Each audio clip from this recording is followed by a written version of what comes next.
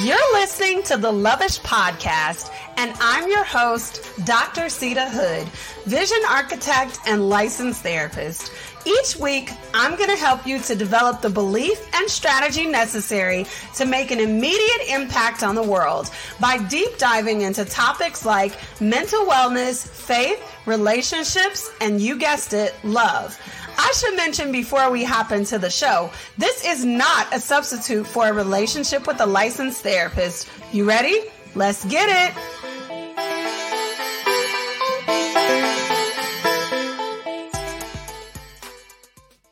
Hi, welcome back for another episode of the Lovish Podcast. I am your host, Dr. Sita Hood, vision architect and licensed therapist. If you are listening to this on your favorite listening platform, I want to let you know it's a video podcast. So if you would like to see this episode live, I'm going to be drawing something here for you guys in just a second on the screen. If you would like to see that, you will want to head on over to my YouTube channel and watch this episode. And when you head on over, if you find that you've been heading on over to YouTube more often, go ahead and hit the subscribe button. Let's just meet every week. Is that okay? That's cool? Okay, great. What's in your mug this week? Mine is my same drink, still rocking with the brewmate. It is a chai tea latte that I made at home. And there's two different ways that I make it. But today I made it at home and I made it with the little packet of pre-made concentrated tea, not the tea bags today. Today, I want to talk to you guys about toxic narratives that are keeping you stuck. A few weeks ago, I was putting together a piece of IKEA furniture. Yes, I know, go me. I put together IKEA furniture quite often, but I was putting together this piece of furniture and I was almost at the end. Y'all know IKEA don't come with the words. They don't come with the words. So you got to be paying attention for the IKEA furniture. So I was at the end of putting together this massive piece of furniture and I had already screwed in a gang of screws. I was like, oh, this is about to be the easy part. This is the drawers. I never struggled with drawers, but I just could not get the screws in position. And I'm not even talking about building the drawers because I built the drawers. I'm talking about the little drawer sliders that carry all the weight of the drawer. I could not get that screwed in tight enough. It did not matter how hard I pushed in while I was screwing, the angle I was at. And I had an electric screwdriver, y'all. I was using an electric screwdriver this whole time, right? And I tried this for like an hour. I was exhausted, okay? It was the weekend. It was like the end of the night. I literally had anticipated being done. My hands were hurting. And more importantly, I started to think that I was never going to finish. I know that sounds extreme. I know. Don't judge me. Don't judge me. But hear me out. Isn't that how we get? Don't we get extreme when we're tired, when we're exhausted, when we're overworked? So I walked away from the furniture and I was so disappointed that I couldn't get the pieces together like I wanted to. I couldn't get them to come together correctly. And now the job was going to drag on for another day, which I hate. I hate stretching building jobs out for more than one day. I really, really don't like that. So I took a shower and I went to bed and I started to look at YouTube videos in bed on, okay, well, maybe I missed a part. Maybe there's something that I'm not getting. And then it occurred to me that I was using the wrong tool for this part of the process. I was expecting the wrong tool to work for the same pieces. So when I woke up the next day, I grabbed a new screwdriver and it worked like a charm. Okay. But there's a piece here that I want you to pay attention to. The whole time that I had been putting this furniture together, I only used one head, the same head for the screwdriver on my electric screwdriver.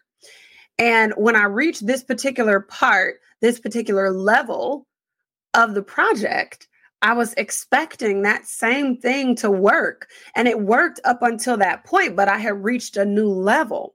And I didn't recognize the same thing that got you to put the cabinet doors together, or the building blocks of this won't work for the drawer. You have to use a different tool. And so the same message applies here today. You are at a new level, a new season, a new era of your life. The same raggedy old narratives simply won't do. You're feeling stuck because you're using the wrong tool. You're believing the wrong narrative. So before I talk about the toxic narratives, I want to share my screen here with you for a second, because I want to show you why we tap into narratives and why they're so important. Okay, so this is the framework that I use. It's the Visionary Blueprint. And this is how I help people literally follow these steps to bring ideas out of their head and into reality. So we start with a couple of things here. The first thing is you in the middle as a bold visionary, right? So as a bold visionary, I'm going to zoom in a little bit here. You should be living a lifestyle of wellness. You should have a specific level of confidence to walk into any environment. And then you should be using your influence to increase your impact. Okay, so these are three things that a bold visionary or an audacious visionary does. In order to practice a lifestyle of wellness here, you have to live from a place of abundance with an awareness of things that are happening, right? Because we don't just pretend like nothing is going to happen. In order to have confidence, you've got to be authentically you in every environment. And then in order to use your influence to increase your impact, you have to actually have the audacity to show up, the audacity to keep going. So a bold visionary lives a lifestyle of wellness. They have confidence in every environment that they walk into, and then they use their influence to increase their impact. Now, there are certain things that are going to help you to get to this specific level. And for those of you that are listening to this, again, I am drawing this out on the screen for you to see. So the first thing that you're going to have to do is craft your vision. If you don't know where you're going, it's going to be really, really hard for you to pinpoint your next actions. Then you're going to have to cultivate your principles, because our values inform our principles, and our principles inform our priorities for our day. And then you are going to command your day. No more being run by your schedule, but you are in control of your schedule. So that's how you live a life of abundance. That's how you live from a place of abundance with awareness.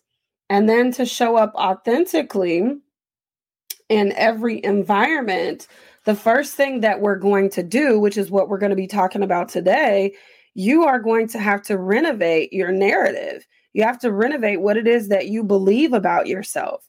Then we're going to work to release your voice. And then we're going to work to revitalize your relationships, because you can't make as much progress as you need to make without a tribe, a supportive tribe. And then the final piece here of the Visionary Blueprint is going to be the audacious piece. By the time you've worked through all of these 6 sections, you are at a point where, you've likely come into some pushback, you've come into some failures, etc. And so what we're working on at this stage is balancing your beliefs, balancing what you believe is possible and knowing that it's okay to fail forward. And then we're going to boost your confidence again. So reminding you who you are and why you're relevant.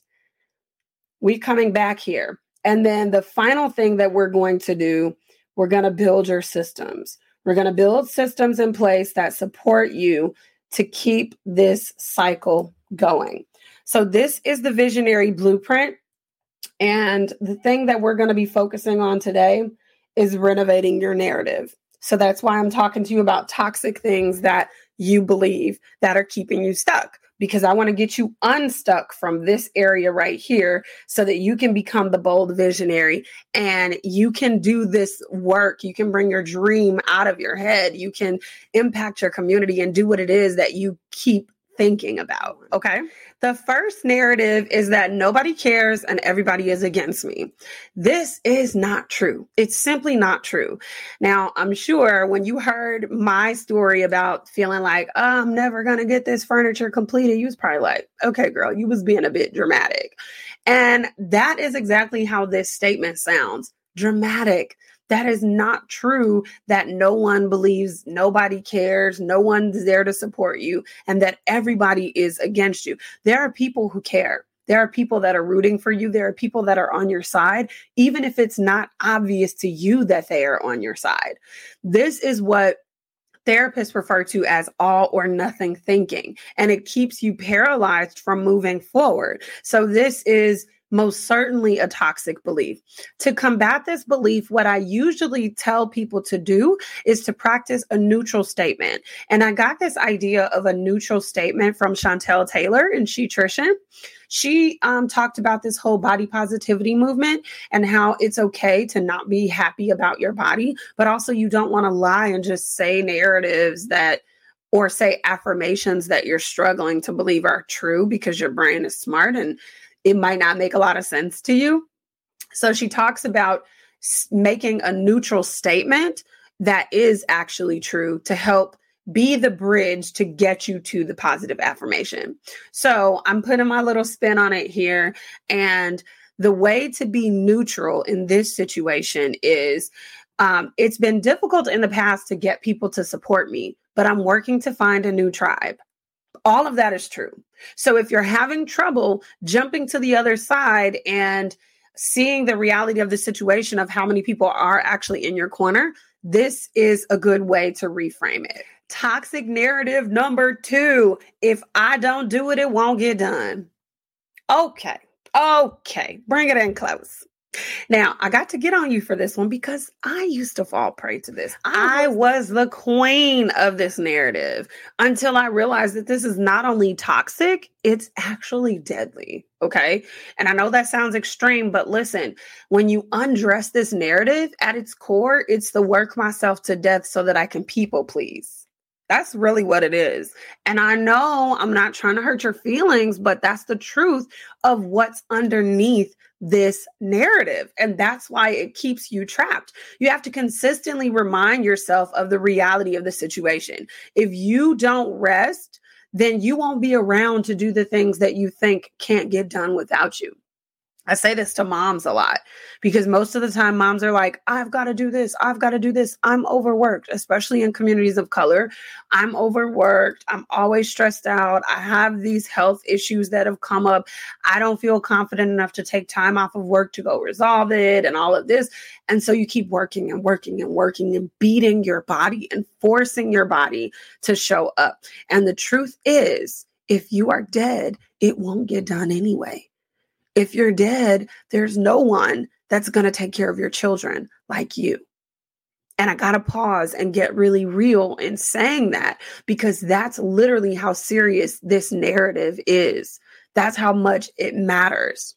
You also rob people of the opportunity to grow when you have this perspective and you leave no room for other people to come in and actually try. So that's narrative number 2 that's keeping you stuck. People think I'm, insert your false narrative here. So for example, people think I'm just a trophy wife, so I could never transition into this particular role. Or people think I'm too stupid to try this. I am going to say, release what people think about you, okay?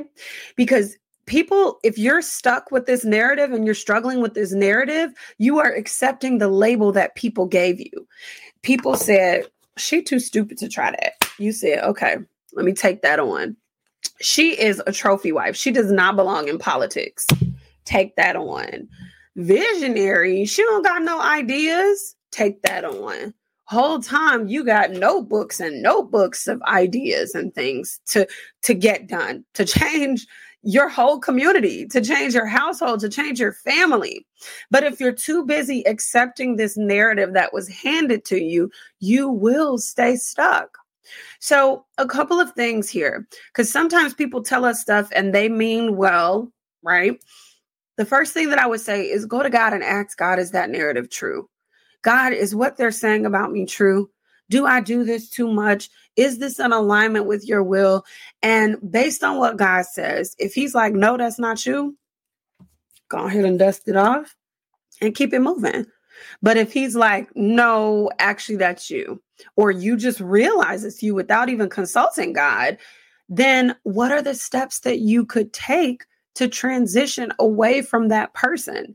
Because even if this has been your story for the majority of your life, today could be different. You could change your life today. You could decide that you're no longer that person. It's up to you. And it's a matter of choice. It's too hard and it requires too much of me. Here's the truth. It is hard and it does require a lot, but it's not too much because you were built for this. You were made for this. If you keep running up against a brick wall, maybe it's time to change up your strategy. Maybe you're doing what I was doing, trying to use the wrong tool for a new level, for something that's not going to work. Here's the thing. When you're already in process and you're giving birth to an idea, to a dream, to a vision, if it's already happening, it's a little bit too late to stop. But you can change strategies. So I want you to think about a woman giving birth. Once that baby coming, the baby's coming, okay? There's no pushing the baby back inside. Now we can decide what strategy we want to use. We can decide, hey, I want an epidural. Or if a C-section is better, or if I want to do a water birth. You can decide to change the strategy, to change the tactic. But when you're in process, you do not have permission to quit. That's not an excuse to quit just because it's hard, because you've gotten all the way up to this point, and there is the reward that is right on the other side of this tough part. But you've got to continue pushing through. And so if you're trying to push through and nothing is happening, change up strategies, switch up tactics, use a different tool, renovate your narrative, decide how you're going to move forward. And the last narrative keeping you stuck. I don't have, insert an endless list of things that you don't even really need. This is just a blanket excuse, right? Because your brain will continue to come up with reasons why you cannot, because it's a new, scary thing.